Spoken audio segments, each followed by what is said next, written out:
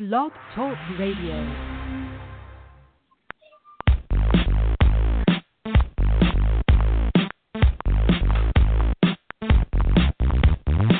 It's the GridironStuds show and the promo that's got the flow.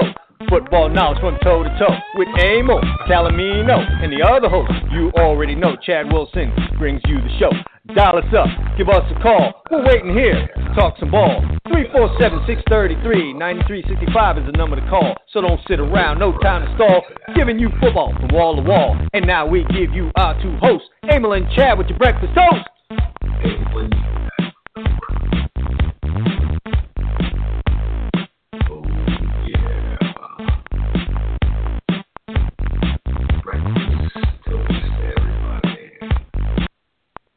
Hey, it's Friday. It's the GridironStuds show. Just having a little bit of a good time there. It's Chad Wilson, Amo Calamino, and we're going to talk football here with you for the next hour. How about that? Going to talk football. I'm excited. This year is one of the every 6 or 7 years, right? It happens where Christmas will fall on either a Saturday or a Sunday, and I will get to. Yeah, we get to celebrate our holiday, and then at night after we stuff our face full of whatever your family chooses to eat, at Christmas time, you can watch football. I like that. Absolutely. He missed the joke there, everybody, but nevertheless. And you know what I found? No, you know what, Chad, I'm sure it was funny. I apologize. Here's the problem I'm having. Our friends at Blog Talk Radio, I'm getting a little bit of intermittent feed from you, so hopefully that straightens out as the show goes on. Well, I'm not hearing it on our end, but I found this hilarious. Also talking about Blog Talk Radio, when I logged on here, it said to me, in observance of the holiday, support at Blog Talk Radio will be closed on the 23rd and will return on the 26th. Why the need for that announcement? How is that different from the other 4 or 5 days of the week? There is no support. Right. The only thing you need to know about Blog Talk Radio support is that there is no support. Nevertheless, I bet you they have support I bet you they have support when your credit card if it doesn't go through properly. You want to bet they get you there? Yeah, they will support you in ways you don't particularly want. But nevertheless, we're going to talk football here. But should we just talk about what everyone else been talking about? I made this point yesterday on Twitter where I make a lot of points. Yesterday, Emil, this was it. Grayson Allen, all day. Joe Mixon, all day. Every channel. For the love of God. Are we that bored, man? Yeah, I think I think because you deal with younger athletes and you're on Twitter a lot because of that, I think you're more in tune with pop culture. So you're going to be our expert on this show for that because I'll tell you something. I know both stories, and in passing, I guess I had about a scintilla of interest, maybe for 10 seconds to understand what happened, and then it passed. I mean, I knew the Mixon story from a couple of years ago. I don't think I'll ever be. Mixon story. And let me ask you, Emil, does the video change anything? I don't know. Here's the thing. For me to opine on that, I'm going to have to pass judgment on my own set of morals. And for me, I just, don't hit women. Honestly, if a woman punched me in the face, I'm walking the other direction. Just that's the way my mind works. What I found interesting, Emil? I put a poll up. This is interesting. Yeah. I put a poll up on Twitter saying, basically, let me see if I can get the exact poll here. I would hate to misquote myself, but let's take a look. I said, Joe Mixon incident, self-defense or out of line. And on the poll, I got 23% self-defense, 77% out of line. Now, when I make a post on Twitter, it goes to Facebook. And, of course, when it goes to Facebook, it doesn't show as a poll. So it comes out on Facebook as just saying Joe Mixon incident, self-defense, or out of line. and you can't press a button to put in your Yeah, vote. you got comments then, so you got a lot of comments, I'm sure. Okay. So people could put in their opinion and then expand on it.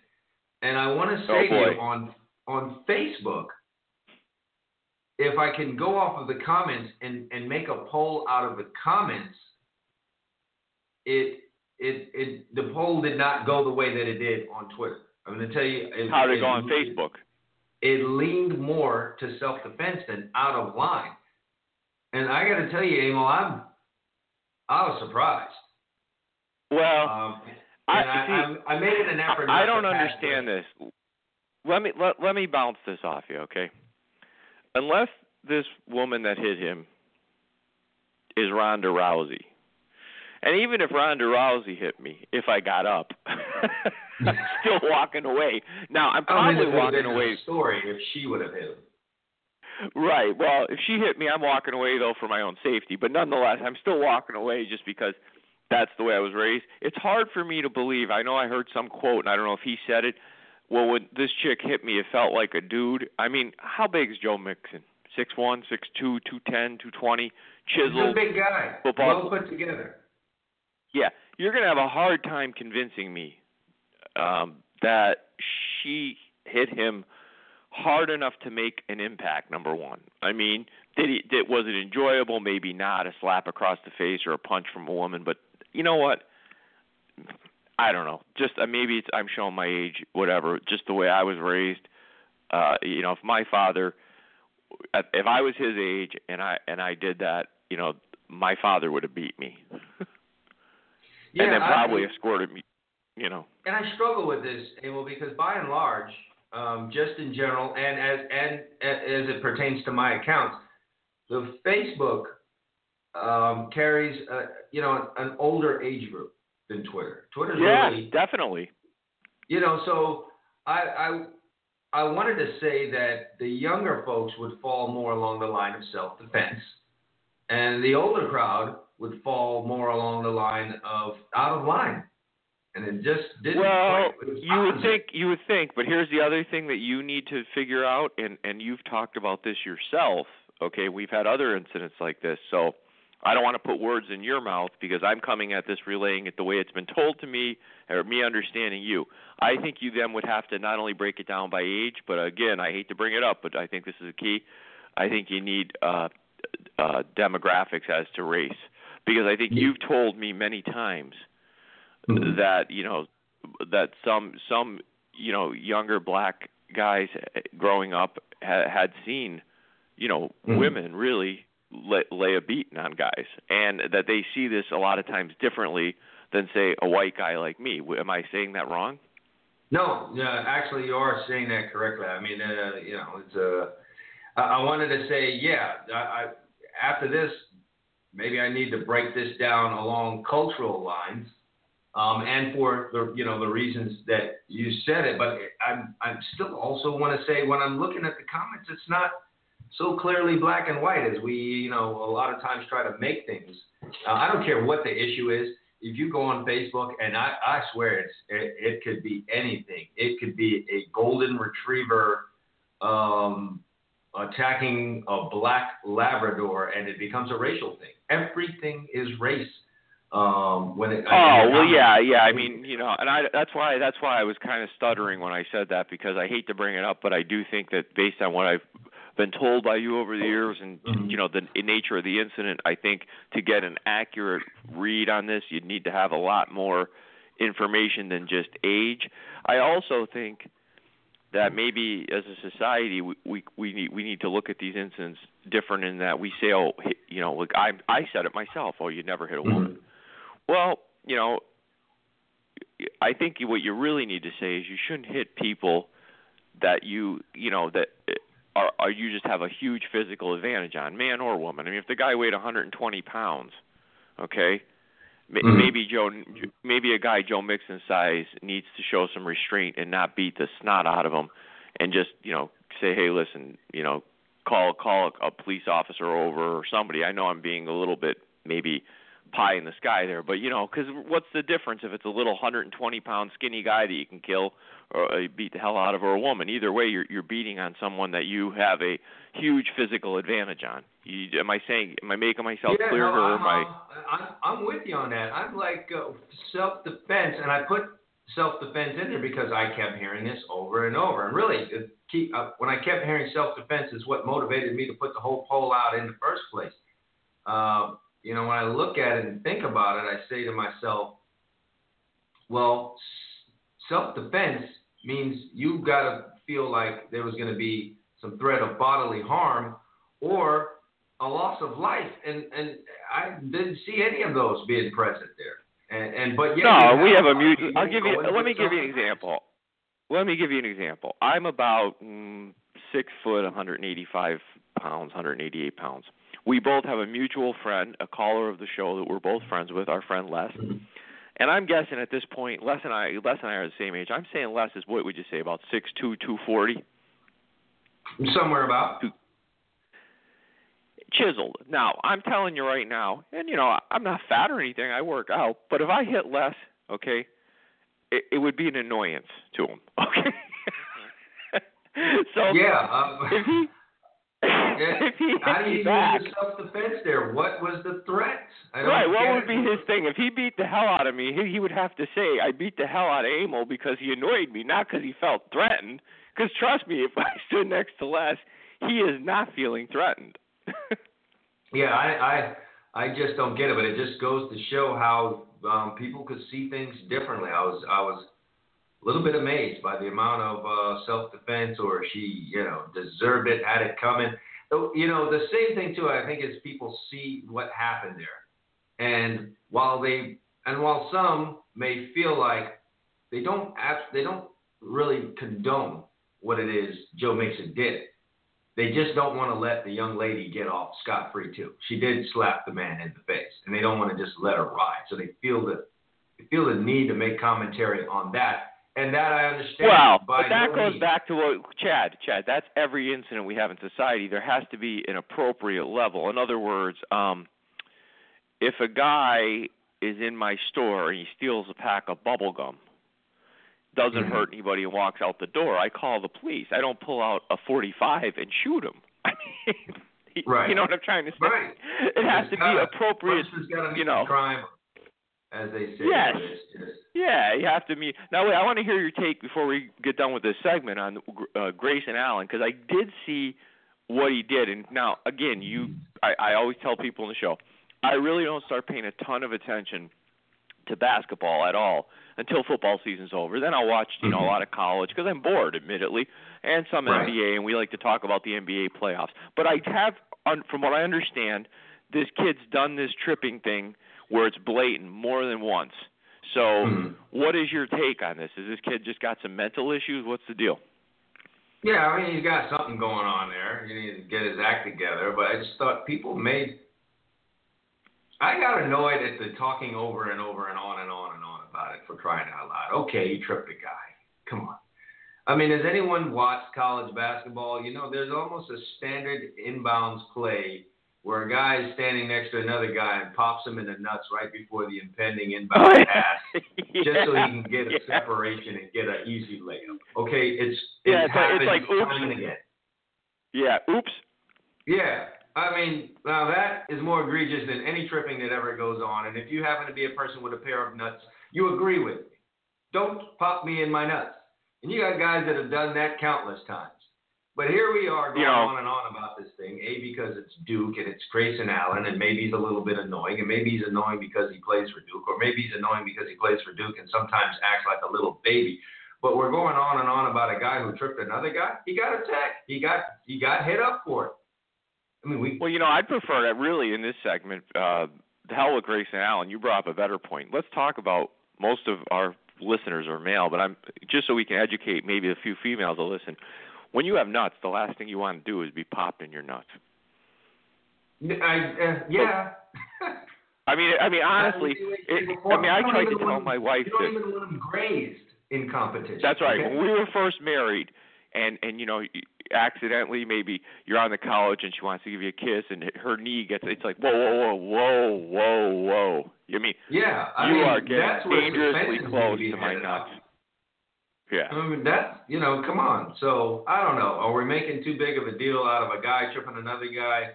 Yeah, I think so. Within the isn't he confines suspended, of the game. Chad? Is that how many games is he? I saw something where Indefinitely. Krzyzewski. Oh, he's indefinitely suspended? Let me speak for Coach K here for a minute, if I might speak for the Hall of Famer. I think which is rare for him, I think he made the suspension out of a fair backlash. I think the Twitter mob, the social media avalanche, and the media avalanche led him to suspend him. I feel fairly certain that in Coach K's mind, okay, he tried to trip a guy. That's not in the rules. He was teed up for it. We were penalized as a team. Okay, we move on. Well, you and I, someday we're going to have to do a show, a sociology/psychology show, because we can get off on all kinds of tangents, because you just bring up a wonderful point about the fear of backlash.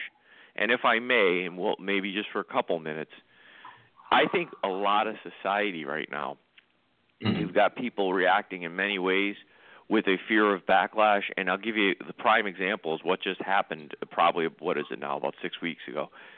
If you look at that election, you had so many people that were going hard at the Trump supporters, to the point that I think you brought this up once talking to me, and I'm not sure if it was you, somebody did. They always felt that there was a lot of latent support for Donald Trump just because people said, the hell with it, why should I come out and say I'm supporting him because of the backlash? Yeah. And I think that right now in society you have a lot of very loud people that only want to hear what they want to hear. It's infiltrated sports. So you got a guy like Coach K. You've got a guy like Coach K, who is, as you said, a Hall of Famer. And I think in this case, yeah, he probably made this decision because he just doesn't want to deal with it. He'll suspend the kid probably. It'll end up 2 or 3 games. They'll get into ACC play and he'll let him play again. He probably figures if I don't suspend the kid, if I say what Chad Wilson just said, I mean, damn, he tripped a kid, big deal. He feels like he'll get. He'll get absolutely castigated on social media and by the media themselves, mainstream ESPN type, Fox Sports 1 types, just killing him because they're going to say, can you believe Coach K doesn't care that his players tripping guys? I mean, it'll be 24/7. Yeah, and it's crazy that someone like Coach K now can get swooped up into that and start falling victim to what the mob thinks. And I think he would be. Well, that's one of the things, and I want to pay you a compliment. One of the things of all these years I know you that I always appreciated about you and like about you is you like to figure out if someone disagrees with you. You'll quiz somebody because you want to understand why. And I actually think that's a great quality in people. I wish more people were like that.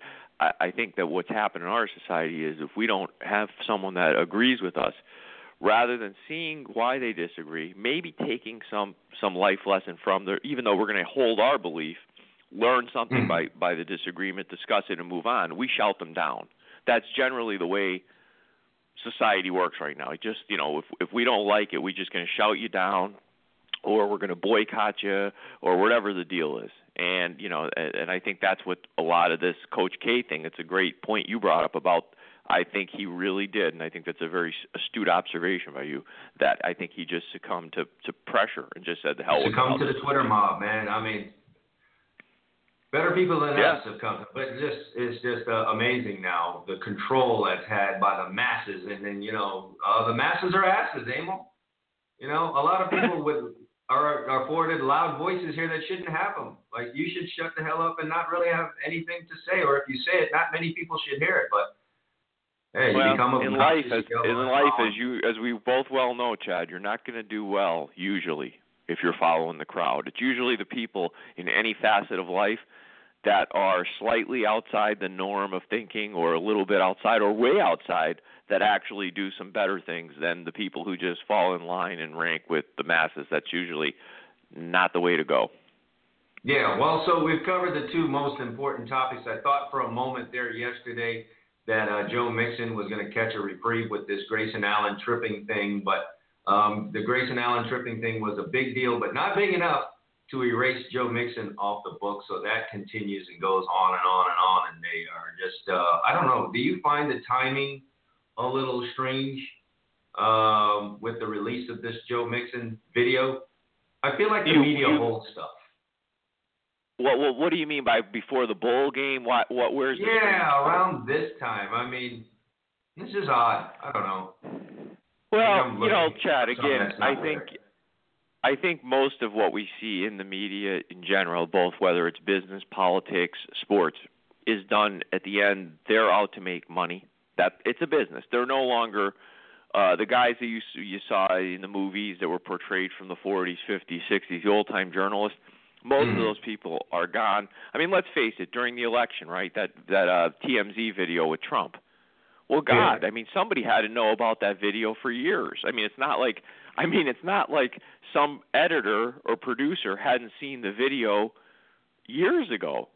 So yeah, man, they sat on that thing like a warm toilet seat. It's just ridiculous. And by the way, they've done it for both of them. I mean, I'm sure I can dial up my memory bank from that as an example from that election with stuff along the lines of Hillary, which same thing where they dialed in, a video of her going up steps and looking decrepit and old. And I mean, the video probably been out there a while, but it's like, oh, here we got Hillary going up the steps in Scranton, Pennsylvania. It looks like she just had a stroke or something. I mean, come on. Yeah, it's been out there. Man, the media, they're so bad. They're so bad these days. It's amazing just what goes on. But nevertheless, it is what it is. We're calling them out. So, hey, listen, we're doing our job. I mean, we're part of the new media, the way the world's constructed with these podcasts, and we're trying to call them out, and hopefully some listeners pay attention to the way the media can manipulate you regardless of what you like to watch, sports, politics, like I said, business, anything. They manipulate you, and they try to, they're out there to get your money. That they're like every other business in the world. They're looking to empty your pockets. Yeah, and you want to know the sad thing, Emil? This exists because it seems that this is what people want. If it wasn't what people want, it would not be what is present, and that's just the way that it goes. People are paying attention to these things. They're watching these shows. They're tuning in, so thus they continue. The other thing that was been a big issue since we were last on, guys skipping bowl games. And, I thought of all those sound bites that they had about this week because several coaches were asked about it. I thought the most interesting one came from Nick Saban, who said, hey, I said this when you guys wanted to have a 4-team playoff. You wanted to have a college playoff. It was going to, and I'm paraphrasing here, it was going to devalue all the other bowls. And he says, here we are. Now you're going to want an 8-team playoff, and that's still going to devalue the bowls. My question here, Emil, is why do we have the bowls? I wrote an article earlier this week, and I took a look at this. And remember, I mentioned this, and you correctly guessed how many bowl games were present 30 years ago or 20 years ago. I think it was 30 years ago. 1986, how many bowl games do you think there were? You hit I hit it on the head. I said 18. Remember? Yeah, so I went to my senior year in college, 1994, and there were 19 bowls. And today we have 41 bowls. Emil, we've got the Dollar General Bowl going on today. Okay? Well, Dollar General Bowl. Let me give you my idea on this. I happen to agree with Coach Saban, but I think there's only one of two directions you can go, and I have a feeling neither will be chosen because it's the NCAA. One, if you go to an 8-team playoff, that's 7 games you get out of that. 4 in the first round, 2 in the second, and the championship. That's 7 bowls that you use. And then you scale back, you have 10 or 11 more bowls, meaningful bowls. Basically, at the end of the year, that would mean you're going to have about 30 teams, counting those 10 or 11 extra bowls plus the 8 teams. 30 teams awarded with postseason play. You'll have a bunch of really good games.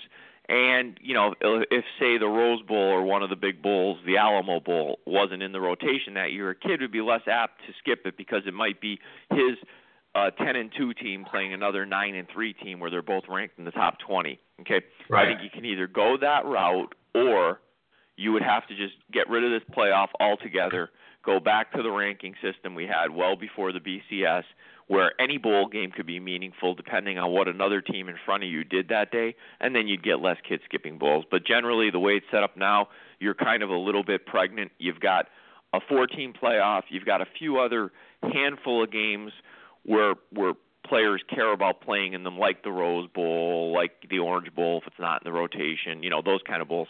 And then you got a game like you said today, where a bunch of games today where, honestly, if a kid's a star player at any of these schools, there's a good chance they're skipping that bowl game. I say, Amo, and I guess this would be very, very radical, let's start doing away with the bowls. Start doing away with the bowls. Let's start having a true and legit. I've been on this. I'm pushing this, and I'm pushing it hard. Let's start having a legitimate playoff system. So all of these postseason games mean something. You're not skipping a postseason playoff game. You're just not doing it. I don't care what playoff system you come up with now, other than a legitimate one like they have in all the other team sports. Bowl games are going to start to become irrelevant. So are we going to try and build this thing out? Are we going to try and grow this playoff thing out to where we can get enough number of games to where we now exclude games where there might be a top prospect? Well, is that what we're trying to do? I think what's really happened, the reason I think it's going to be very difficult for you to ever get rid of the bowls, I think if we did a little investigative journalism ourselves, you'd find that most of the people that put these bowl games together in the various communities are probably big shots in a very generic sense of the word within the community, well off, connected, okay? Mm-hmm. And I suspect they run in the same circles as many of these commissioners and university presidents that run these conferences and, the schools themselves and the NCAA. So I'm guessing you have a lot of backslapping and parties and Jim Bob, don't worry that the Orange Bowl is going to be great this year. And and maybe I'm being simplistic, but I'm going to guess, just my antenna tells me that if I really study this, that's probably what's happening. And so I go back to, again, follow the money. And it's going to be very hard to pry that, number one, out of those people's sweaty palms, have them give it up. And number two, you also have the pressure from the ESPNs of the world, from the Fox Sports 1s, the NBC Sports Network.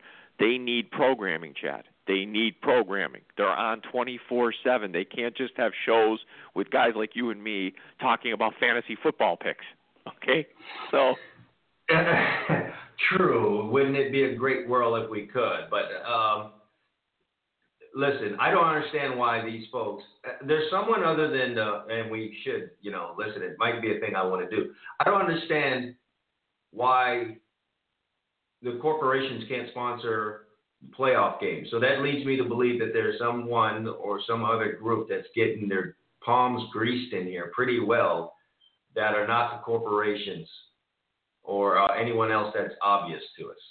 And maybe it is, like you said, some the local bigwigs. But yeah, you don't know. I don't know the deal. Like I said, I don't pretend to be any kind of expert in who runs this stuff. But I'm guessing. I'm trying to use my best guesstimate as to the way in the 48 years I've been on this earth, how things tend to work.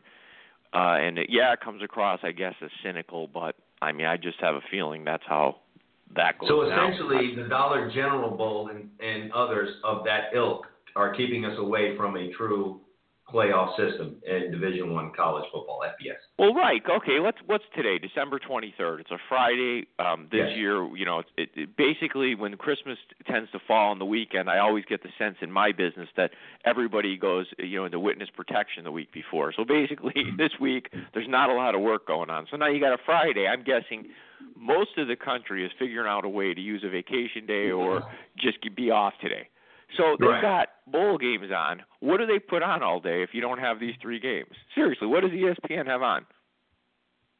Classic. Put the classics on. I'm not arguing with you. Yeah, exactly. That you don't know either.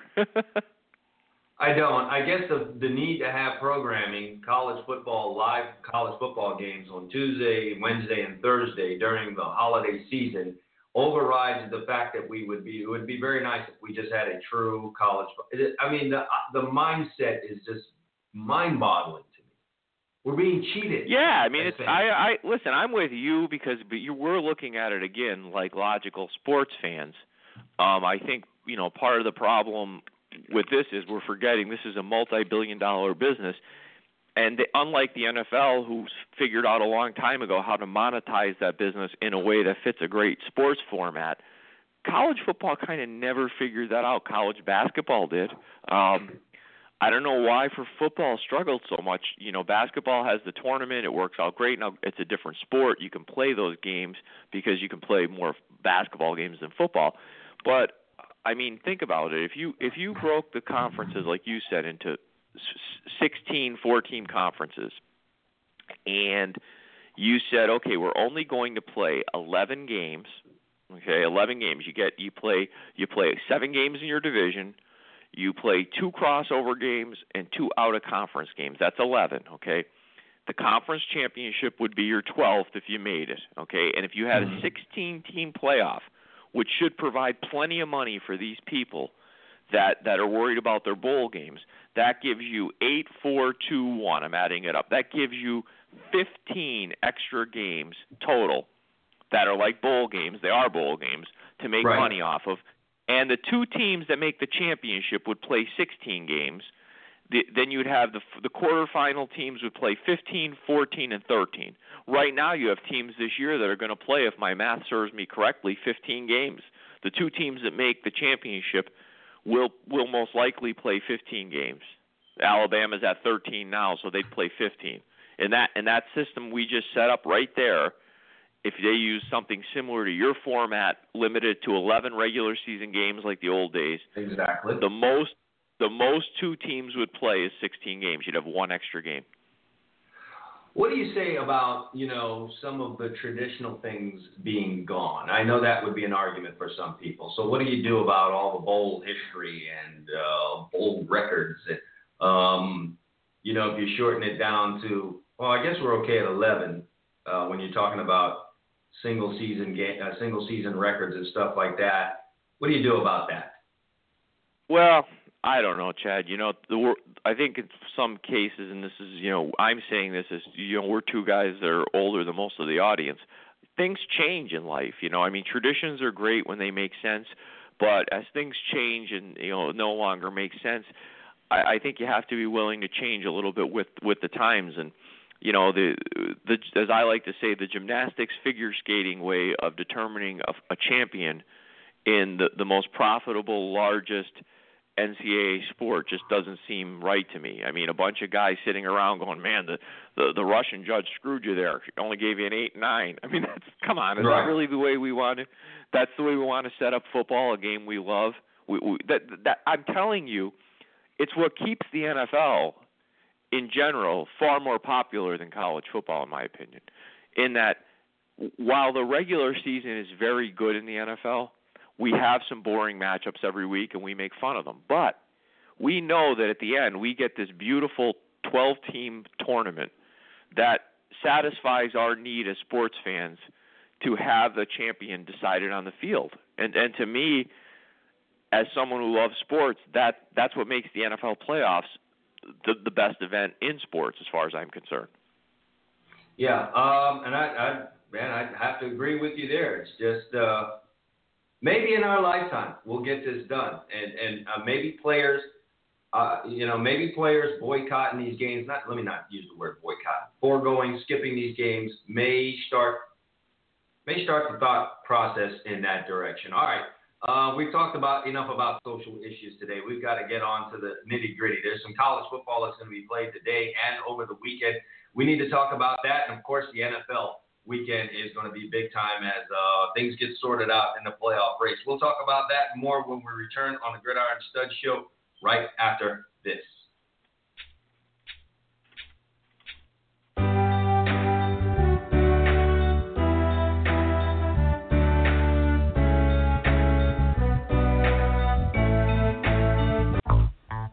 You want the truth? Well, here it is. Speed kills, and in no other sport is that true than in football. Speed gets you to the end zone. Speed gets you to the ball carrier. Speed makes you a winner. Do you want championship-type speed? Do you want speed that kills? Then Complete Speed is what you need. Complete Speed is turning athletes into game breakers. With quick and easy methods that are easy to understand, Complete Speed can shave time off your 40-yard dash, make you quicker and more explosive. They have a clear progression, drills, and exercises along with specific instructions. They also have proven sample workouts and programs for you, the individual, or for you, the coach. Speed is what you need, so hurry now and check out Complete Speed. Just go to GridironStuds.com/complete speed. That's GridironStuds.com/complete speed for more information right now. To all you high school recruits out there, you want to get recruited by the colleges? Step up and visit GridironStuds.com today. We got college coaches visiting. We've got people visiting. We've got fans visiting. If you want to be seen, get your video up there right now. It's easy. Create a profile. Takes 2 minutes. Stop playing games. Get off of Facebook. Take control of your future. GridironStuds.com is where you need to be today. Visit now, set your profile up, and let yourself be seen.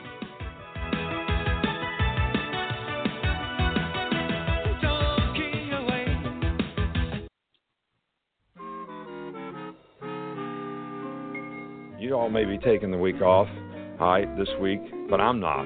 We made a B on the midterm, so we're going to take a week off and get a D. Just like all the rest of you people out there, on paper, we should beat Mississippi State. Well, I'm going to tell you what. A lot of people take a lot of things for granted, and I get asked questions like, well, how important is it for the young guys to get to play this week? Well, how in the hell you know they're going to get to play? Everybody's got such a high expectation for what our team should be. It really doesn't matter what you think. I mean, what makes you think that you can just assume that they're going to get to play? Because you're assuming that the other team is not very good? Because we have a tendency to think that way around here. Instead of just kicking people's ass like you're supposed to and working to do it.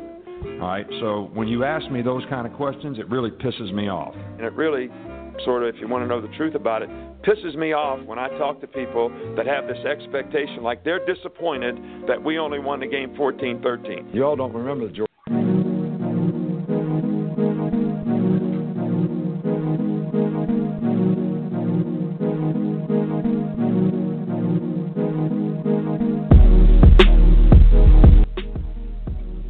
Boy, Nick Saban was quite pissed off in those.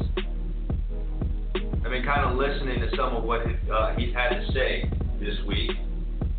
And part of what he said is that I've been coming up here every day to try and convince y'all that Washington is a really good football team. And I'm telling you, they're the best team we've played all year. And, might to most sound like coach speak. But hell, Nick might be right about that, ain't he? Well, I think, what people are being really unfair in this game, besides the expectations that Alabama has, is they're being very unfair to Washington because later in the season they are taking one game Washington played where USC went in there and undressed them in their place and assuming that that's the entire body of work. And let's be honest. I mean, USC is a very talented team. They're probably one of the 2 or 3 hottest teams in the country, if you include Alabama in there. And this is a Washington team that's 12-1. They've outscored their conference opponents 389-184. So I'm not even including their junk out of conference schedule in there. I mean, they played 9 games in the Pac-12. They outscored their opponents by 205 points, and the Pac-12 is a pretty damn good conference. So, I don't know if I necessarily disagree with Nick there. I think it may be the best team they play all year. Yeah, man. Listening to him, he just very well may be right. I mean, who would be the other team?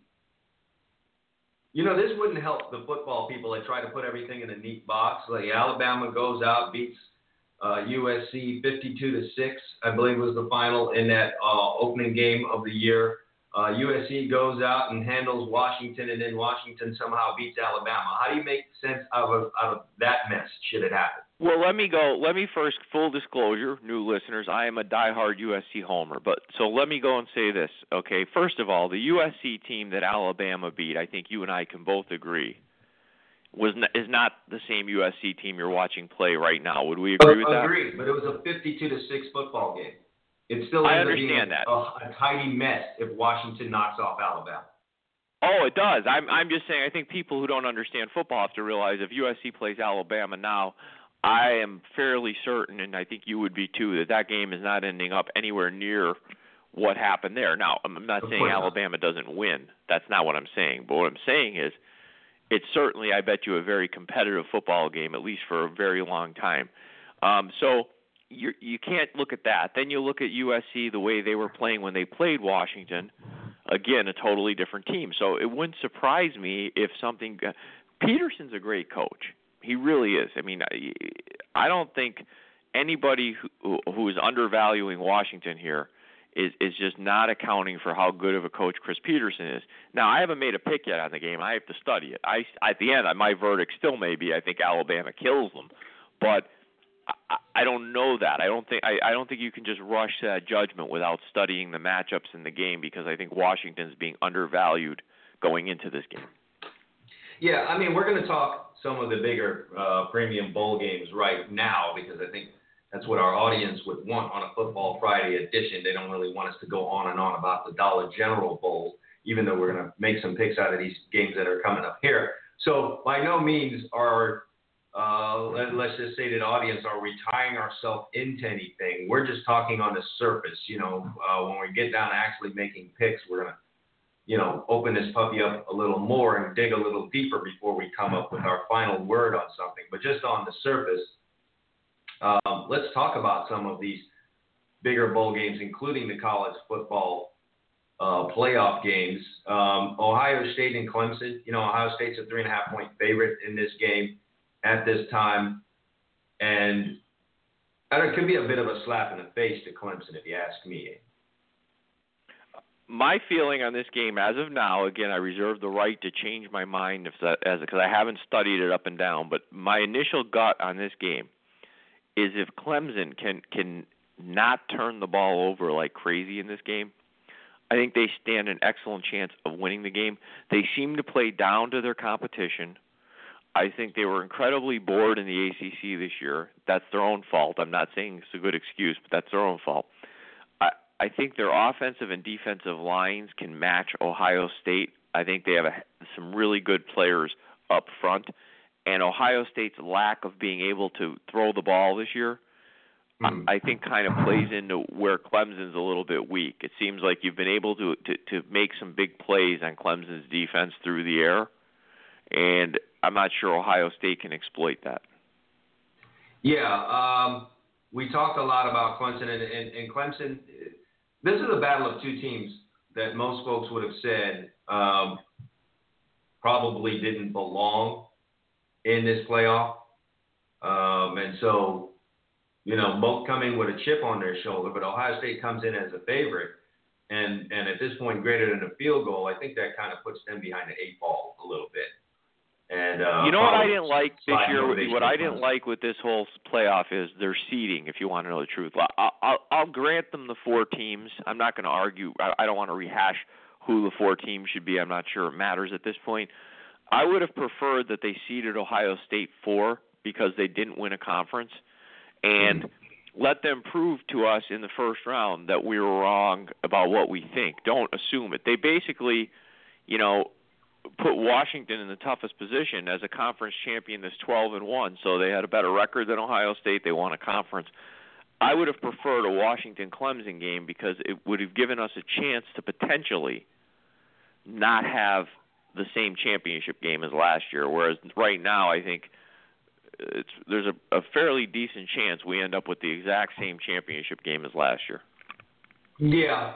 Round 2 of that whole thing, and quite frankly, if that were to be the case, I like heavily the same outcome as last year, and so that I don't know. I think the same outcome would not only be the case, I think it would be worse than last year, because I think this is a better Alabama team than last year, and B, I don't think the Clemson team is quite as sharp as last year.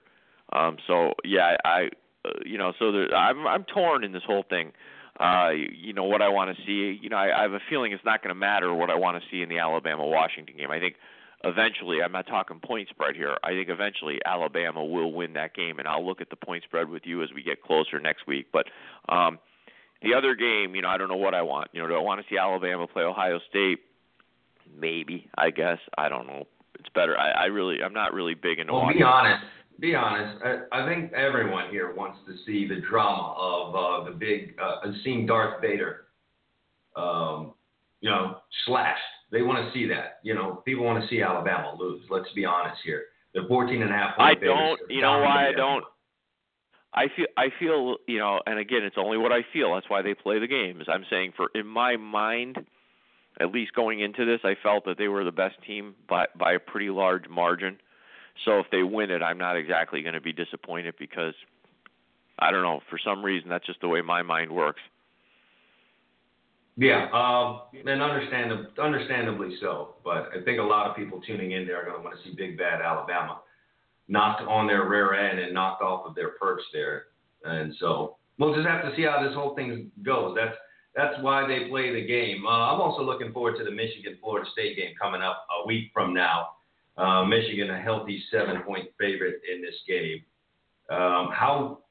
What's the mindset of Michigan? Are they totally and completely pissed off about being left out of the college football playoff? And that is highly likely, Emil. And who can do the pissed off thing better than Jim Harbaugh? So there's a chance he could have this Michigan Wolverine squad completely and totally lit going into this game.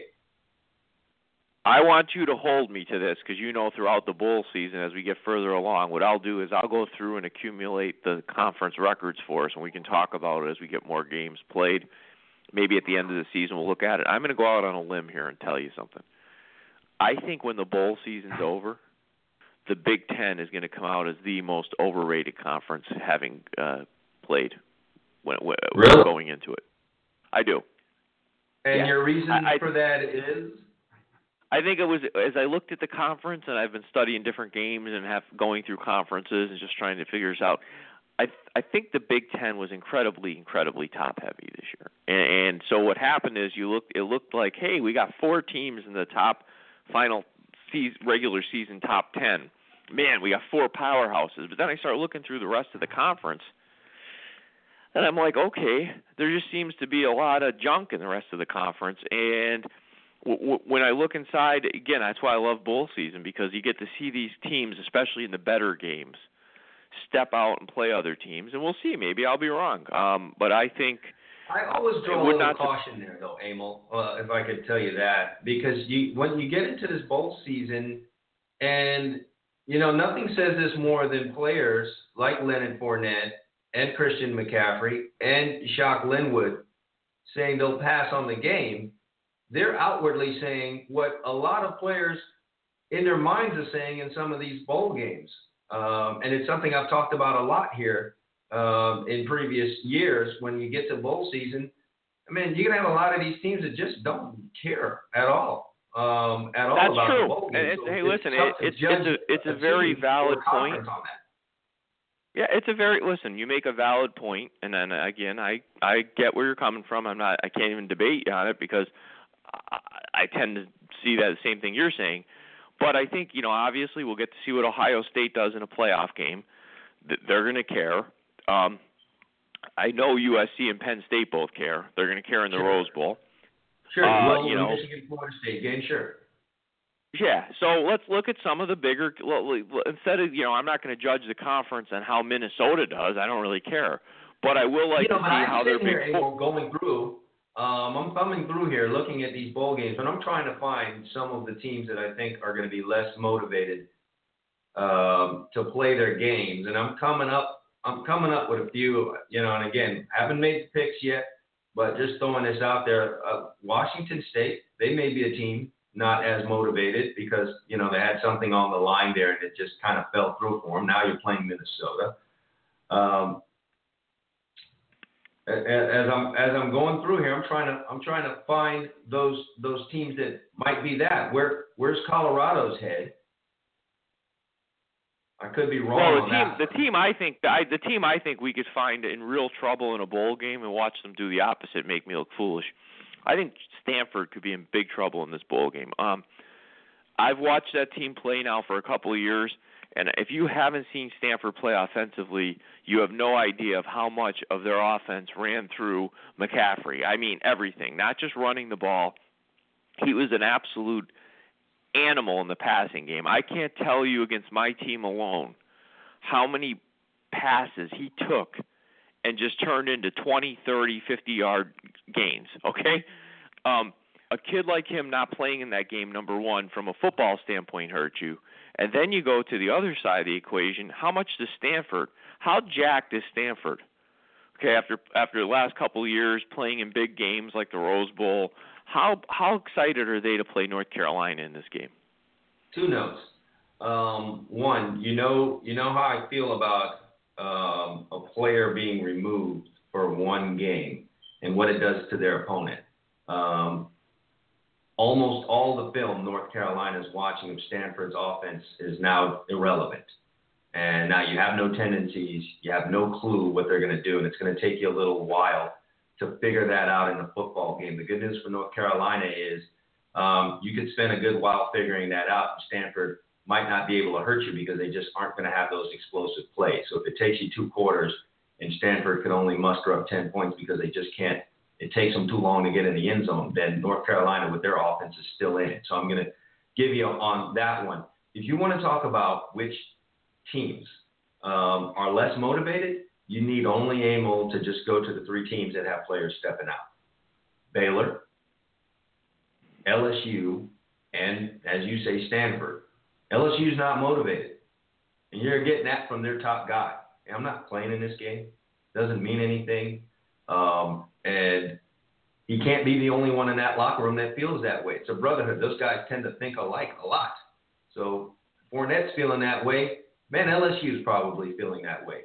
Maybe the only good thing for LSU in their game against Louisville is that Louisville probably thought they'd be somewhere else other than there. Baylor, man, Baylor's so bad in terms of how they feel about this that Boise State's a 7.5-point favorite. So you're not getting much value there. But then also Stanford. Here's a guy, Christian McCaffrey, that says, hey, I'm not playing in this thing.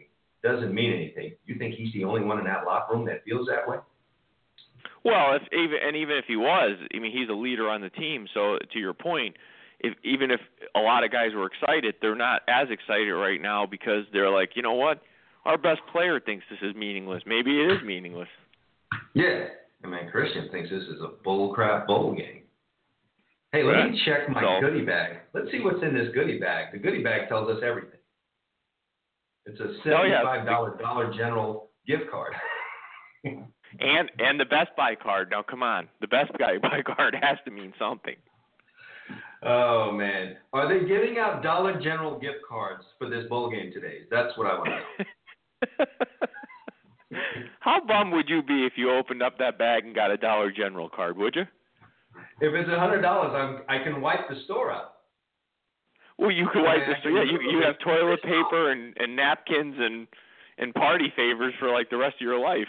No, I'm going. I could throw like 10 back-to-back birthday parties if I get a $100 gift card and go through Dollar General. Oh yeah, I'm good.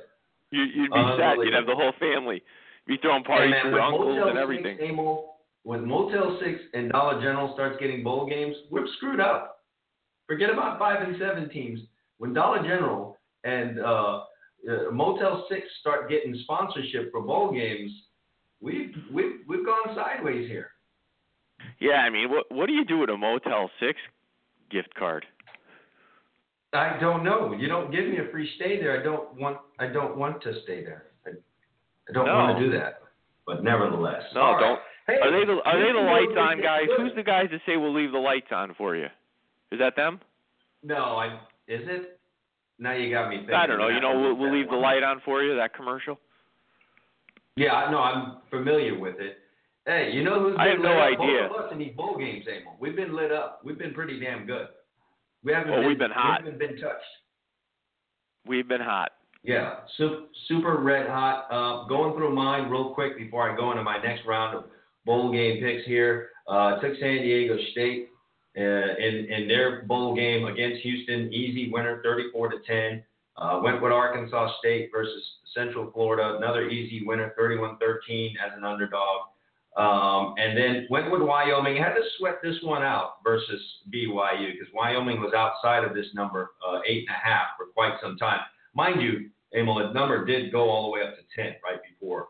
Not right before, days before kickoff. So the betting public went wild with the BYU Cougars, but nevertheless, the back door was left open and Wyoming very nicely went in and ended up being a 24-21 bowl, a 24-21 game in favor of BYU, but a cover nonetheless, and running my record to 3-0 right now in the bowl games. And what am I overall in college football? In college, you're 26-19. You're 26-19. Now let me cover mine quickly before we make our picks. I'm 3-0 as well. I started off with UT San Antonio plus 7.5 against New Mexico.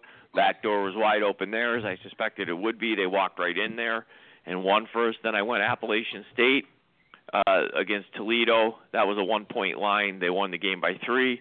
And then I took Tulsa, which so far has, I think, been the blowout of the bowl season, giving 12.5 to, was it Eastern? What directional Michigan were we playing there? Eastern, I believe. Yeah. Not sure. Central. One of them. Anyway, they knocked them back to Michigan. They beat them by about 40-some points, giving 12.5. That was a winner.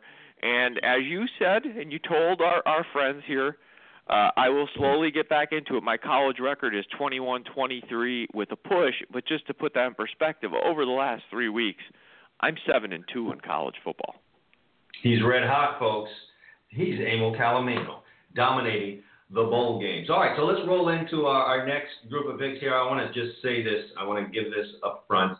I'm not, the group of games we're picking from go from the 23rd to the 29th. I'd love to sit here and tell you folks I've got something for you for the games later on in the week that might feature some of the bigger names. But, hey, I'm all about winning, so I'm going to where I think we see value. I think the odds makers have done a good job with those games later on in the week. So I'm looking at some of this other stuff, and we've got one today. It's the Armed Forces Bowl featuring Louisiana Tech and Navy. And, Emil, one of my favorite movies is 40-Year-Old Virgin. And as I sit here and look at this, I find myself, whenever it's on TV, I'll sit there and watch it. And that's a sign for me that it's a pretty good movie because I don't like watching movies more than once. But anytime 40-Year-Old Virgin is on, I'm there, I'm watching it, getting my laugh on like it's the first time I'm seeing it. And, Louisiana Tech's a 7-point favorite in this game. And I bring up the 40-Year-Old Virgin movie because there's a scene in there where, the main character, Steve Carell, is working his job in the little offbeat circuit city. And, he's going off on a girlfriend, one of the guys that worked there with him. And he's going, well, who the F are you to you know what I mean? And he starts going off like, who is this chick? And I'm saying to myself, who is Louisiana Tech to be a 7-point favorite over someone in a bowl game, nonetheless? Louisiana. I agree. I mean, I don't care how many. I'm with you on this one. I don't care how many injuries Navy has. I mean, Louisiana Tech has almost banned defense from that program. So when you're laying that kind of lumber, you're just kind of like, yeah, whoa. I mean, come on. What are you doing here? Louisiana Tech closed out their year losing 39-24 to Southern Miss, and then 58-44 against Western Kentucky. Yeah, Navy has injuries. Navy's a system. It's a machine, is what it is. So there may be some guys hurt.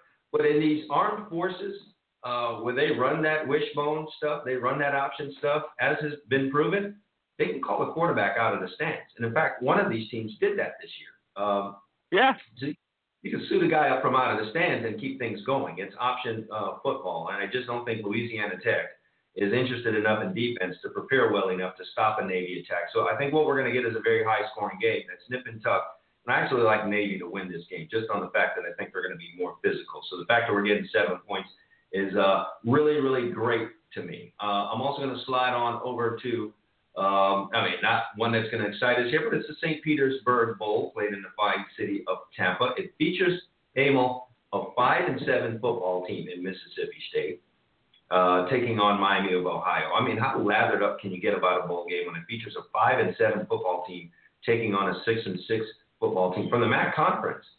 Right. You know what? Yeah, I mean, who gets hot? They're giving away tickets like crazy here. I'm telling you right now, you get a Whopper, you get 10 tickets at Burger King right now in Tampa. That has to be the case. Nevertheless, Mississippi State has to be probably annoyed at this point. They probably spent a whole week of listening to people ask, why the hell are they in a bowl game? What are they doing here? They don't belong here. And I agree with all those people that say that, but Mississippi State is an SEC football team, and they're playing a subpar MAC football team. And at the end of the day, that's really what we have here.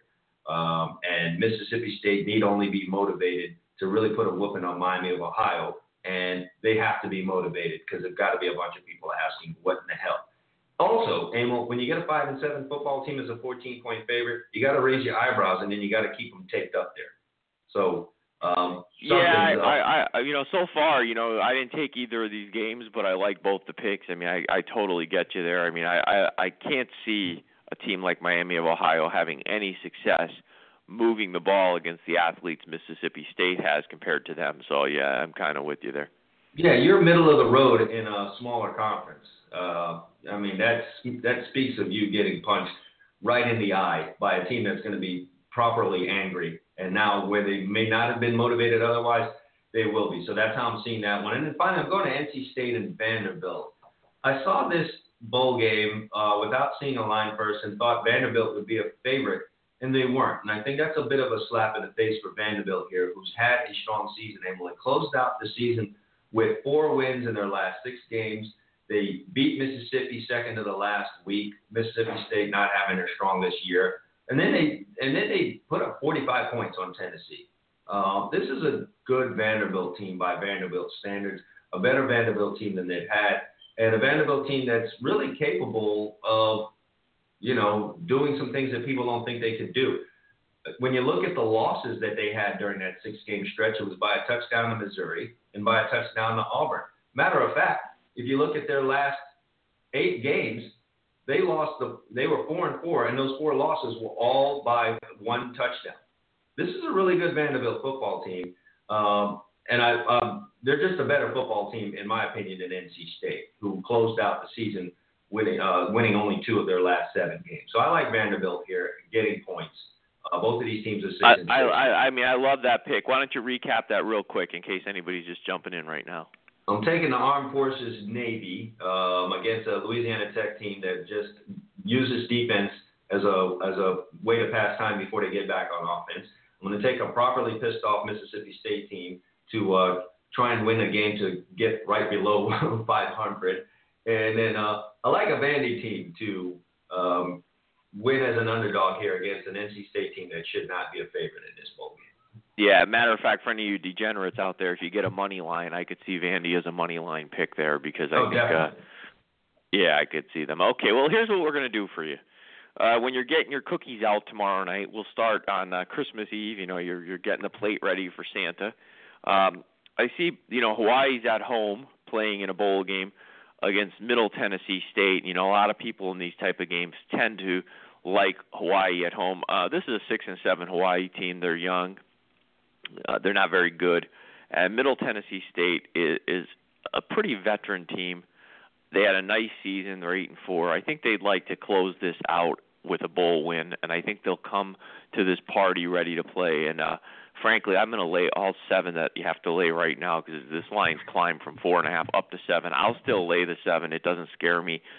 For me, this game I feel is going to be a blowout. A little inside info on that, and I know one of the Middle Tennessee State coaches. I happen to have played against him in college. He played at Florida State, and they were by the school recruiting a couple of weeks ago. When we were talking about it, I was like, "Man, you got that bowl game in Hawaii. You're gonna have to watch out." And he just looked at me and said, "I don't think we have to worry about that with this team." So that would speak to what it is you're saying. Pretty veteran team. That has their act together and can probably do a good job of avoiding a grass skirt here there during the week. Yeah, and I think they'd like to, 9-4 is a nice season for them. I mean, they're going in the right direction. I think they'll close that out properly with a blowout win in that game. I thank you for confirming what I thought. I appreciate that because that's good inside information there. I've got cousins down at the casinos in Las Vegas. Yeah, well, if you have anything else for me, feel free to tell me before the show because I'll use it and incorporate it. But next, I'm going to your school here. I'm going with your Miami Hurricanes -2.5 against West Virginia. The fact that West Virginia is 10-2 and the underdog in this game tells me a little bit about what the insiders feel are the talent levels of these two teams. I feel Miami's got the better roster, and I think they'll be properly motivated in this game. We talked about it in previous shows. This is a springboard game for a program like this. They won 4, they lost 4, and then won 4 in a row. Very choppy season. I think they'd like to end that season on a 5-game win streak, take that into next year, and I'm looking for a 10-point win here. I think it's a double-digit win. Agree. Yeah, I like Miami. And then finally, I'm gonna swallow hard on this one, but I got just a gut feeling. I'm gonna take South Carolina plus 10 points against South Florida. I looked hard at that one, Emil. I really did. I was like, come on. I mean, 10.5. But you know what? You play in the SEC. You said it. A middle of the road SEC team, 6-6. That improved when they changed the quarterback, went to the young kid as the season wore on. I mean, the last thing the public will remember is the beatdown that Clemson gave them, and that's usually what pushes these lines very high. And then they'll look at the record of South Florida and see that nice, shiny 10-2 record, playing in an inferior. Yeah, in an inferior conference. I have nothing against South Florida. I think Taggart did a great job there, but the coach has moved on. He's gone.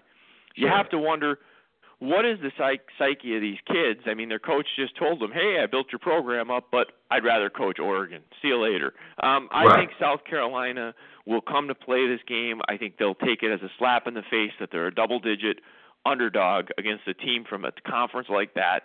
And if they don't win the game, I expect them to be in this game the whole way, so I'll gladly take 10 points. I think making an AAC team like South Florida a 10.5-point favorite in a game against an SEC opponent puts a tremendous burden on the team to the point where you would have to be some kind of superior to overcome that. And while South Florida has maybe as good a team as they've ever had or the best team they've ever had, just don't know that they're in the category to overcome the psychological disadvantage that a number like this does to them. So I'd agree with you there. I just didn't agree enough to make it one of my picks. And I'm glad I didn't, because we've got, between the two of us here, we picked 6 different games. Yeah, I mean we got. Listen, we're hot. We're 6-0 in the bowls, and we just laid out 6 different games. So let's get it to 12-0 by next Friday. Yeah, that is what we do here. We aim to please. We got to take a break. When we get back, it's NFL football time. You know what? Before I take this break, let's bring my man Les on. I know he likes the bowl games. He likes college football. He's been pretty good picking college football games this year. So he's probably sitting here itching, chomping at the bit to probably throw in some commentary on some of the bowl games you got coming up. Did I read you correct there, Les? Nah, not really, man. I like listening to y'all picks. I think all the picks that you guys spoke about today was right on. I looked at several of the bowl games, and I'm really not interested in a lot of these bowl games. I mean, it's really a waste of time. You'd sit them out if you were playing. You'd do the Fournette-McCaffrey thing. You know what? Honestly, I thought about it. If I'm not playing for a national championship and I have a chance to go to the next level, I mean, sometimes it's a meaningless game. Yeah, I understand about playing with your friends, going out with your teammates, going out with the class that you came in with. But, it depends on how big the game is. If it's a big game like, I guess what Michigan is considering playing. I mean, they didn't make it to the Final Four, so it may be a big game to them against Florida State. I mean, you have a top-tier running back, top-tier D tackle at Florida State. And an offense that can move the ball is just that, how consistent have they been. And from my standpoint, I probably would sit out some of these games. I mean, like you said, the Dollar General Bowl. Yeah, bro. You want that Dollar General gift card coming at you? Oh, yeah, that's really exciting, bro. What are we going to buy? Can't wait to swipe that bad. Items with a whole bunch of sodium in it. Oh, great. There you go. You get unbelievable. You can get all the dishwashing liquid that you could ever want. I dare say this to both of you guys. I think the only two games. The most things I buy at Dollar General is juice. I don't buy anything out of Dollar General. Juice, man, dollar juice. You can't beat the dollar juice. Check me out. I think the only two games where you're going to have 100% motivation and 1-2 participation out of both teams that's not the college football playoff, I think, is that Rose Bowl with USC and Penn State and the Michigan-Florida State bowl game. All the others, I agree. Guys asking why. I agree. I'm at the point unless they're gonna make it like a NCAA men's playoff and where every team plays, or they pick the top 30, 40 teams and separate and let them fight it out to see what's the last team that's standing. I mean, this is ridiculous, man. Some of these bowl games. I mean, as a student athlete, I would be like, why am I playing in this game my senior year and I got a chance to be drafted in the first round? And if I'm going to be very interested, you guys, in seeing the numbers in terms of television ratings for these games. I know in this day and age of on-demand and all the stuff you could do with cable and Netflix and Hulu and everything else during the holiday season, I'm willing to bet a good amount of these games, as much as we want to say they could be cured for boredom on a Tuesday or Wednesday during the holiday season, man, stuff like Netflix and on-demand with these cable companies, it'd be just as easy for you to put on one of these movies and watch that over these bowl games. I can see that happen. I'm quite sure it's that way. I mean, what football fan is going to watch some of these games that they got on national TV at 1:30? Oh, your bettors, I know that. And this is a time where college football bettors really start embracing betting. If you're talking about college bettor, we're not talking about football fans. We're just talking about somebody making money. Yeah, exactly. Right, which could be a guy that you know what the part of it is too. You don't, fans, but that's it. That's it. Yeah. And the other thing is, a lot of these people that want to bet on the games, if the game stinks, they don't necessarily need to watch it. They just want to know what the final score is. That's right. I'll check Twitter. I got to tell you guys about this.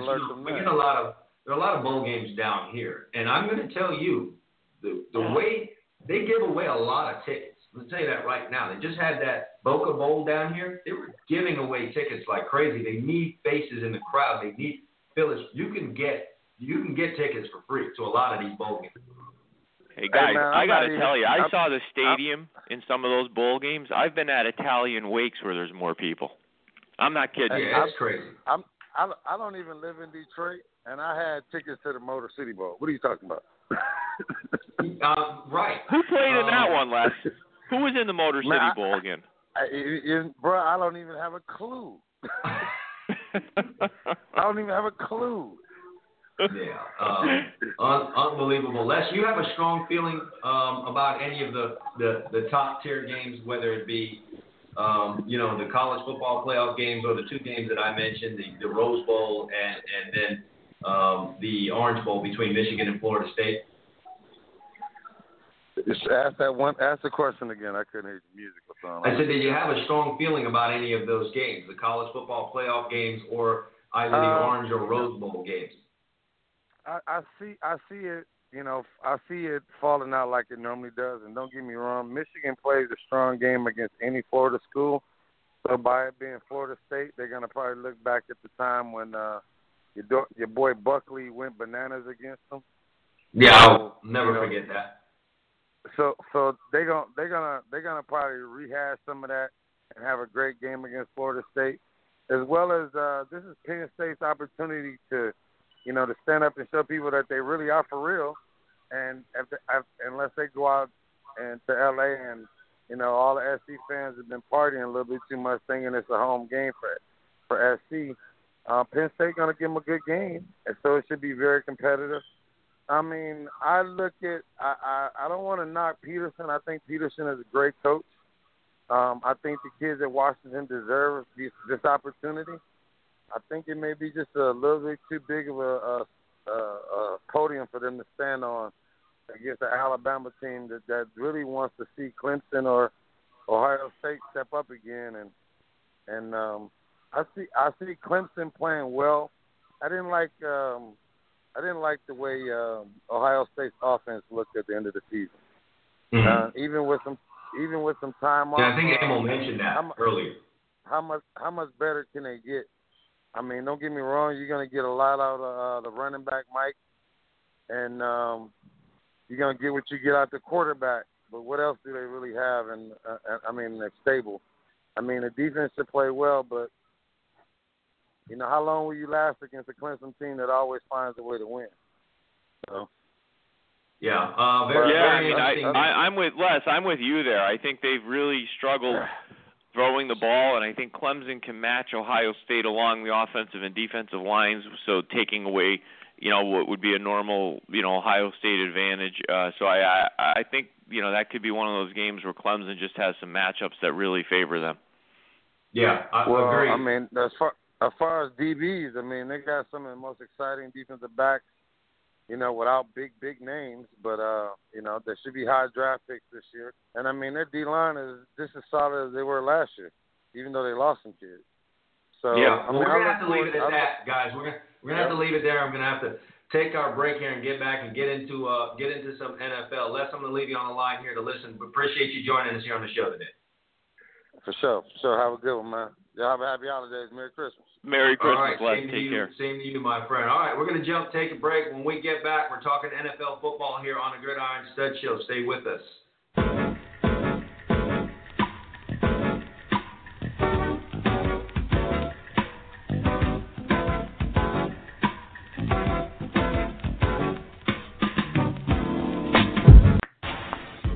Hey, do you love fantasy sports? Do you love money? Do you love excitement? Well, get ready, because you may have found your heaven. FanDuel has combined all of these great things into one amazing website.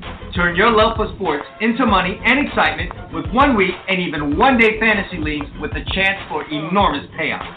FanDuel pays out over $10 million in winnings weekly to its members. That's right, $10 million. One member has made over $600,000 playing in their league. Another customer entered a 1 day contest for $25 and get this, cashed out $25,000 that day. FanDuel even offers a 100% money-back guarantee. Sign up now and join a league. If you don't absolutely love it, they'll give you your money back. You can enter leagues for as little as $1. For a limited time, FanDuel is offering a 100% deposit match bonus to Gridiron Studs Show listeners. That's right, they'll match your initial deposit all the way up to $200. What more can you ask for? Just head over to FanDuel.com right now and enter the promo code GridironStuds when you sign up. But you better hurry. The match bonus is going to end soon. Just head over to FanDuel.com and enter the promo code GridironStuds. Do it now.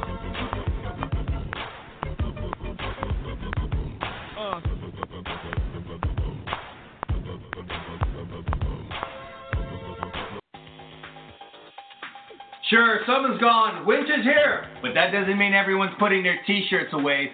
Whether it's the company recreational basketball team, the youth soccer league for the kids, or the Halloween party your buddy throws every year, t-shirts are as much a part of the American culture as Tom Brady deflating footballs. Screen-printed t-shirts are costly when done for small groups. They're limited in color unless you want to pay even higher prices. More colors, more costly. The answer?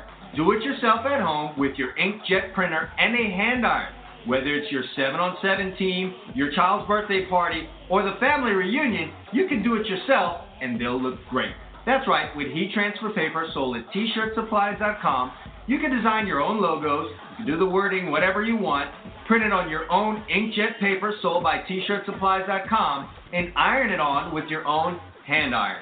The design or pictures you put on your t-shirts are limited only by your own imagination and creativity. If you dream it up and design it, the paper sold at tshirtsupplies.com can get it onto your t-shirt.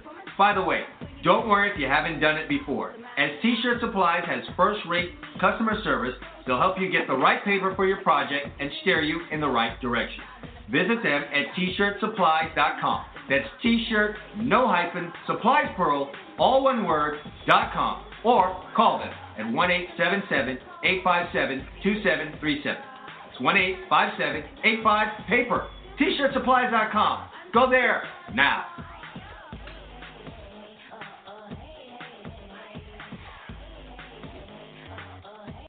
Well, what happened was that second game, we got our ass kicked, or the second half. We just got our ass totally kicked. We couldn't do diddly-poo offensively. We couldn't make a first down. We couldn't run the ball. We didn't try to run the ball. We couldn't complete a pass. We sucked. The second half, we sucked. We couldn't stop the run. Every time they got the ball, they went down and got points. We got our ass totally kicked in the second half. That's what it boiled down to. It was a horse performance in the second half. Horse. I'm totally embarrassed and totally ashamed. Coaching did a horrible job. The players did a horrible job. We got our ass kicked in that second half. It sucked.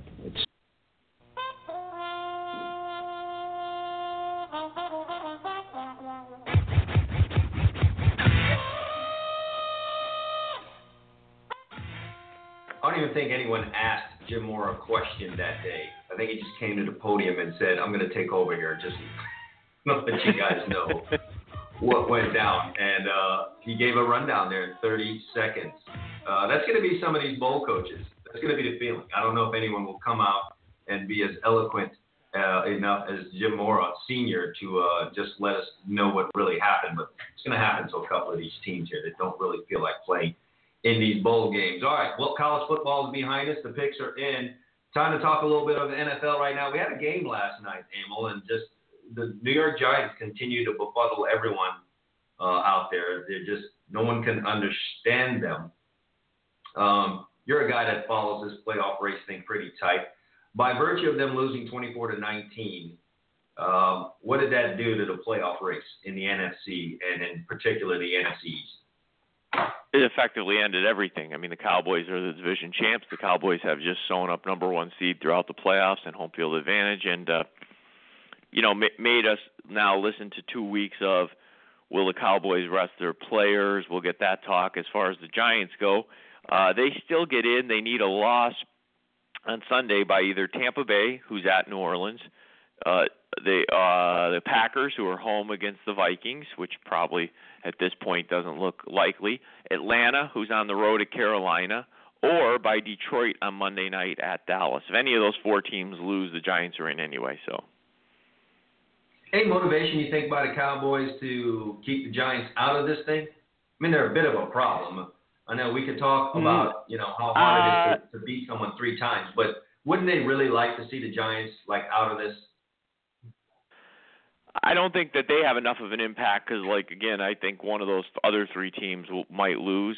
Most likely you could see Tampa maybe take a loss. Who knows? But anyway, I don't know about that. I think, listening to Garrett pretty close over the last, whatever it is, 6-7 seasons, and, in this case, I'm going to give Dallas and Jerry Jones some credit for keeping him as a coach and doing continuity, as you and I have always said, sometimes we know changing.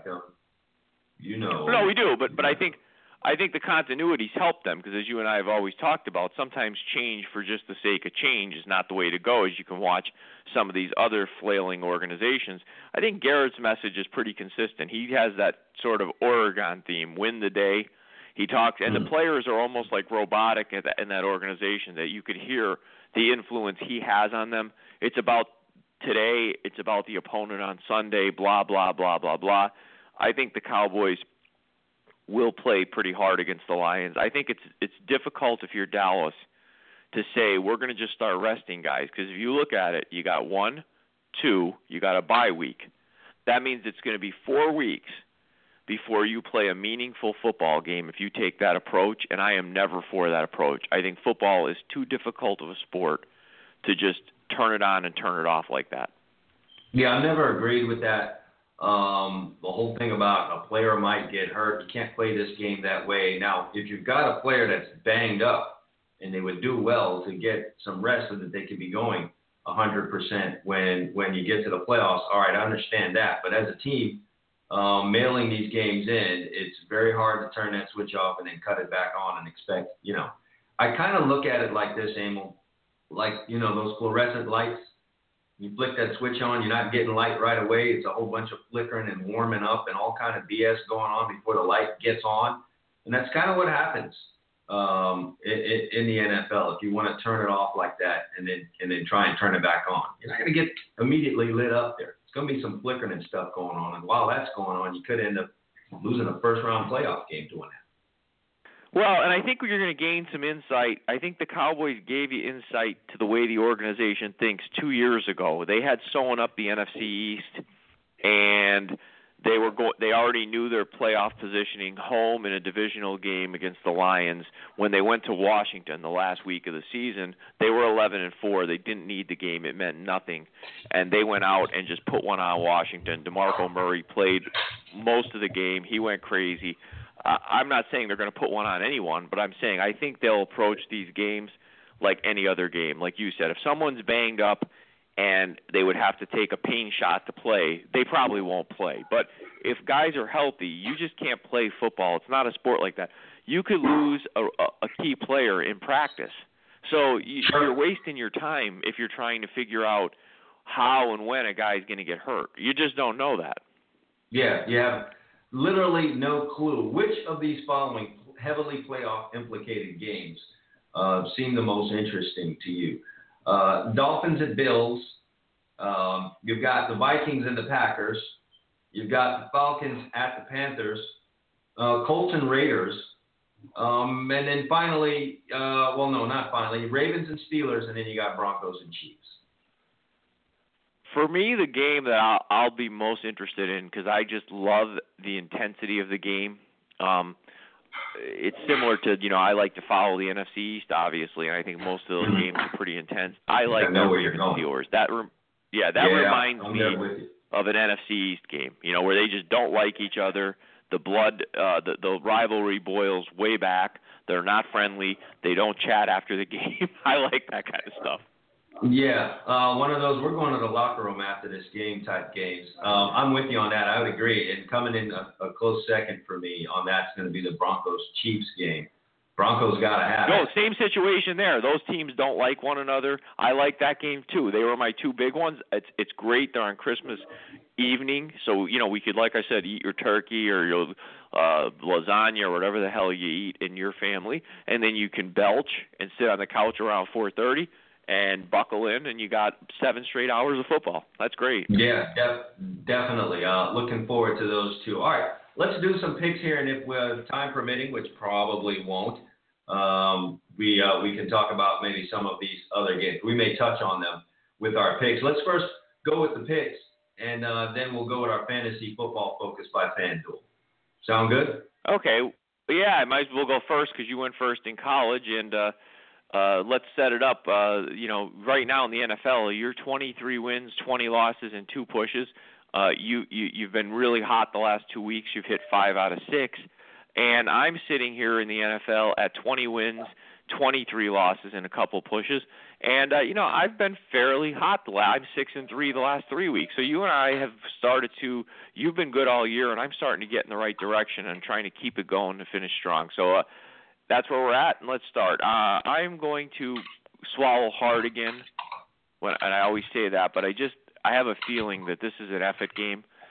I think the Chargers are going to have a very difficult time finding a reason that they want to play the Cleveland Browns. It's a 1 o'clock start for San Diego. They're 5-9. They invent new ways to lose games every week. I don't know if there's any way left for San Diego to figure out how to lose a game. Conversely, let's be honest, these men are all professionals.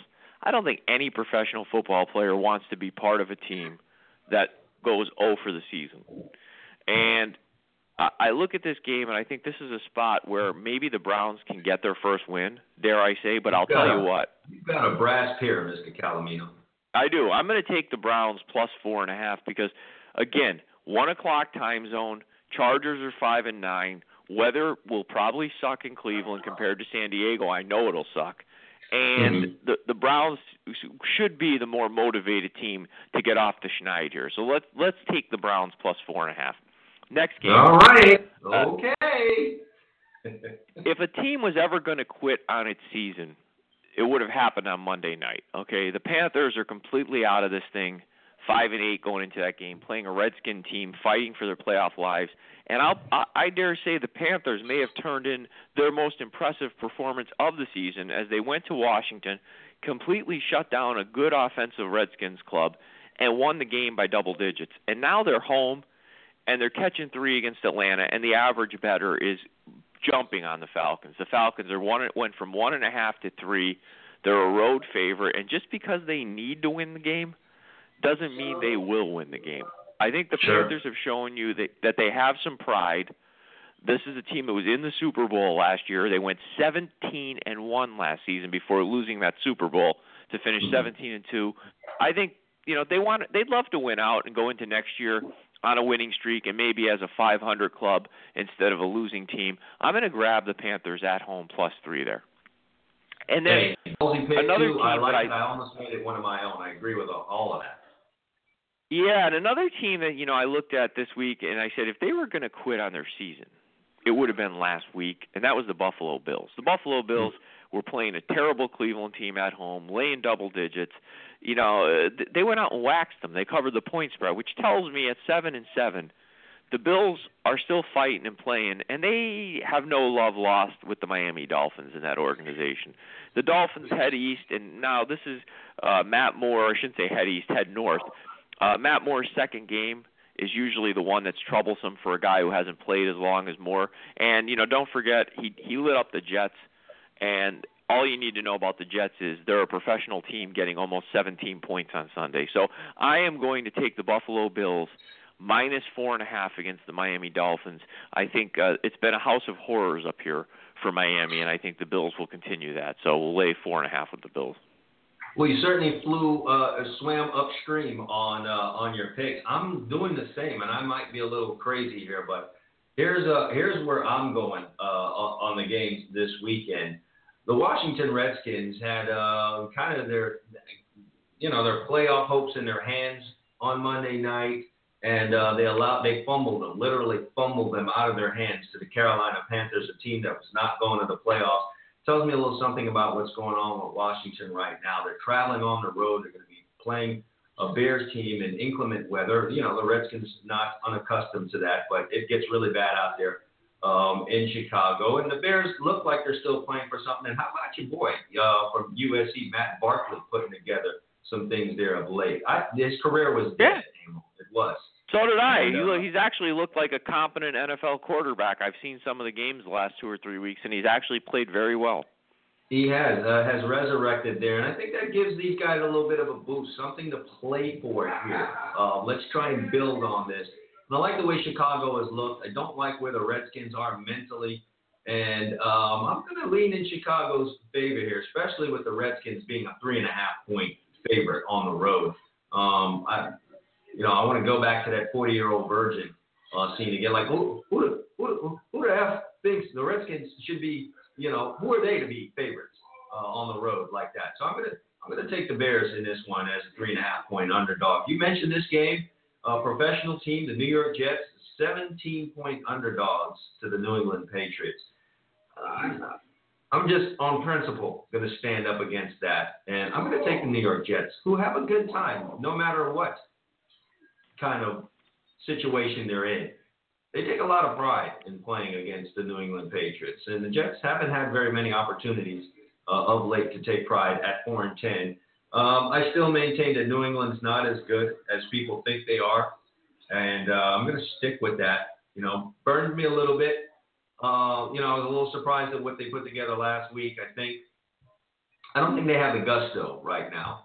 Chad, I kind of like your pick there because I'm looking at that game thinking to myself, what's the motivation? Let's say the Patriots get up 14 early in the fourth quarter. What's the motivation to do anything other than, just start winding it down, trying to keep guys from getting injured, rolled up in piles? You win the game. I don't know if there's a motivation here to beat the Jets by, say, 28 points. I'm not sure. Sure, and I think the Jets are trying to find out some things about themselves for the 2017 season, and that will keep a good portion of this roster playing well. So I'm going to go ahead and grab those 17 points. Hope I don't regret that later. And then I'm also going out to Oakland, man. Listen, the Raiders have been everyone's darling. They did well to re-seize control of things and get themselves to 11-3 out there. And here come the Colts, and they're 7-7, and man, who really has to care? Well, the Raiders have struggled defensively this year. And you got a Colts team that's coming in here feeling good after a 34-6 win, and their prize for that is being a 3.5-point underdog this week. I think the Colts will lap that up and use it as some kind of motivation, and the Colts are playing for their playoff lives. They come in fully motivated and needing to do something, and I like them.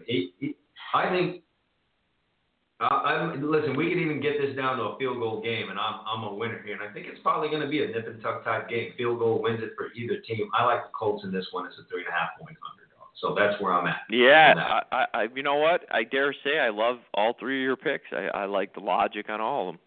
Not popular. Maybe I'm just good with the lyrics and winning you over to them. But I think these are three teams that have some motivation to play that if you just look at their record, you might say otherwise. All right, it's time for the Fantasy Football Focus, sponsored by FanDuel. If you're a fantasy football fan or you're a football genius, this is the place that you go to turn all that genius into profits.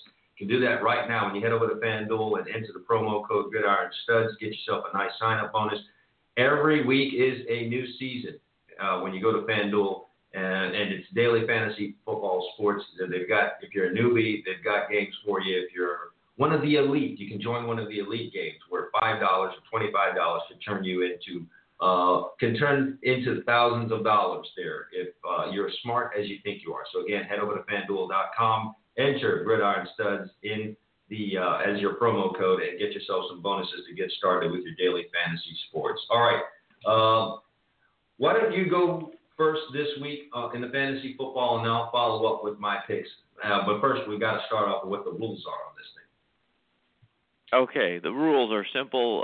We tried to construct a game here, where we aren't just picking the obvious best players, because we're trying to do it the way we're giving you guys some picks for your fantasy game. So we've limited our rosters to 21,000 for three players, the key players, the quarterback, the running back, and the wide receiver. We have to fit within that, so it makes it a little challenging. Chad's going to tell you this anyway, so I'll beat him to it. He's leading this game. He came back off the deck. I had him early, but, man, this guy's been hot. And we've played 11 weeks now, and he's won 6 of them. So for me, I have to win this week to get even and have a chance to win this season in week 17. So that's the rules. Getting down to must-win situations here. Must win. So I'm going to start off with a must-win situation, and I'm going to go out to the AFC West. And, while I like your pick on the game, I'm going to use the Raiders quarterback, Derek Carr, in this game, because I have a feeling this game is going to involve a lot of scoring by NFL standards. Listen, taking Carr, considering what I had for a pick, was not a bad idea here. If the Raiders find themselves behind, Carr's going to have to do something. Right. And I think the Raiders will move the ball on the Colts, and the Colts will move the ball on the Raiders, and we'll have passes flying everywhere. And I like the weapons Derek Carr has. I'll take him at home here. I think he's costing me $8.1K. Is that correct? That is correct. So I'm going to use Derek Carr, and then I'm going to spin into. I'm going to use another, fairly pricey but not top of the line pricey running back. I'm going to use Spencer Ware from the Kansas City Chiefs. The Chiefs lost a tough game last week. This might be time you're taking. Oh, yeah, he's not a crazy guy. Like, he's not doing an Ezekiel Elliott, most likely. He isn't getting 150 yards. But here's what Ware does for you. He'll get you 60 or 70 yards on the ground. He'll catch passes usually and get you another 50 or 60. And for some reason, he has a nose for that end zone. And I see a Denver team, if they're vulnerable one way defensively, it is that you can run the ball on Denver if you stick with it. And I think the Chiefs will choose to stick with it because they'll get back to what the Chiefs do after losing a game, which is ball control, short passing, run the ball. I like Spencer Ware in that spot. And then finally, I need to fit under this cap. So, I can't go out and take Julio Jones here. So I need to find a wide receiver. And I got a guy, a little white guy in New England that I just found out who he was a few weeks ago. But for some reason, Brady throws him the ball. They were playing the Ravens a couple weeks ago. It was a 3-point game. Next thing I know, Brady's throwing this guy a 65-yard touchdown pass with 5 minutes left. I'm going to take Chris Hogan, the speedster, and he does run well, from the New England Patriots that many people don't even know who he is. What does he cost me? Cost you a lofty $5.3K. I mean, if he does anything, you're getting yourself a nice return on your investment there. Yes, it fits me under the cap. And you know what? The Jets' secondary has been an absolute sieve this season. So I see no reason why, to say the least, that Chris Hogan cannot, get uncorked, if not for a ton of catches, for a couple long yardage catches. And that's what we care about, yards and touchdowns. And I think Chris Hogan will have both in this game. That's it, fantasy football. So there you go. Carr from the Raiders, your quarterback. Spencer Ware, your running back from Kansas City. And my man, Hogan, little white guy playing receiver for New England. There's a theme that's run throughout. Your wide receiver. All right, here's what I'm going with. Last week I struck gold by just searching for value at the quarterback position. Went with Matt Moore filling in for Ryan Tannehill in his first start. We dare not do that again now that film's out there on him. But I am, once again this week, going to search for value at the quarterback position, and I'm going to go with Blake Bortles. And here's my reasoning on that. Head coach is fired. And you've got a new guy in there. That means there are some tendencies that are going to get broken. Some different things are going to be done. Gus Bradley's out. Doug Marrone's in.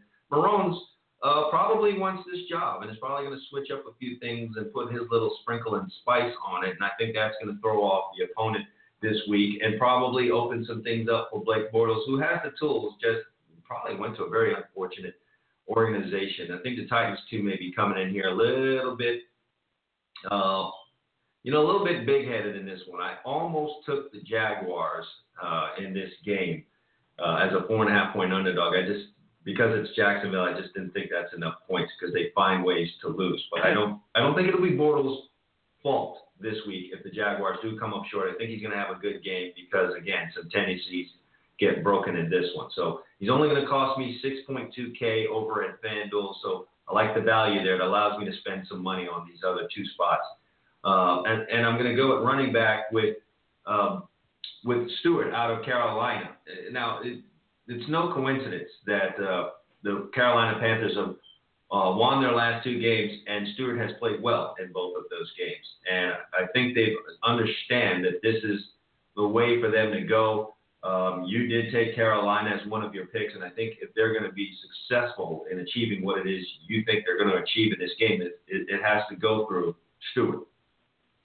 He has to. I would agree with that. I like that pick. I mean, I think Stewart will be a focal point in this game plan. He has to be. He has to be for them in this game, and I think they're going to feed him early and often. And, Atlanta's defense is up and down, and I think Carolina's going to attack in that spot there. And then I'm going to go out to Oakland. The theme that we've had for this Colts-Raiders game is high scoring, up and down the field. The Colts put up 34 points last week. You know who was not really that much involved in the game last week? T.Y. Hilton. So, I know he's not deemed that kind of guy, but I think when all that action's going down and he wasn't a part of it, I think he probably made a few stops by Andrew Luck's locker this week and said, hey, when all these points are going down, I need to be involved in it. So I would look for Andrew Luck and the Colts to get T.Y. Hilton a little bit more involved in this game. There's certainly a lot at stake. I just can't see 2 weeks in a row in this critical juncture for the Colts that T.Y. Hilton is not a big part of the game plan. So I think he will be in this one against the Raiders, who don't play the greatest of defense. So look for Hilton to have a big game. I'm going to ride with him. 7.6K will cost you at FanDuel. So between Bortles at 6.2, Stewart at 6.4, and Hilton at 7.6, I'm fitting on the prescribed salary cap here. So that's what I'm rolling with this week. Beautiful. I like the Hilton pick because, again, in that game, I think the ball is going to be flying all over the place. So I like what you're laying down there, too. Yeah, we both think this is going to be a high-scoring game. Watch it be a 13-10 field goal kicking fest. Would make me sick to my stomach, Abel. But nevertheless, man, hey, that's it. It's another wrapped-up Football Friday edition. It's the last one before Christmas. So I say to you, my friend, have yourself a Merry Christmas to you, the family, and to all of our listeners out there. Have a Merry one. Same to you. Enjoy the holiday. We'll celebrate everybody. We'll get some football, and we'll be back here probably Monday, right? We're gonna do a Monday show. Yeah, we're back on Monday, and hopefully we're full of some holiday cheer and a bunch of wins off of these predictions that we've laid out here for you. So I want to just again thank all of the listeners for making us a featured show on blogtalkradio.com. For Emil Calamino, I'm Chad Wilson. Enjoy the day and your weekend. Happy holidays.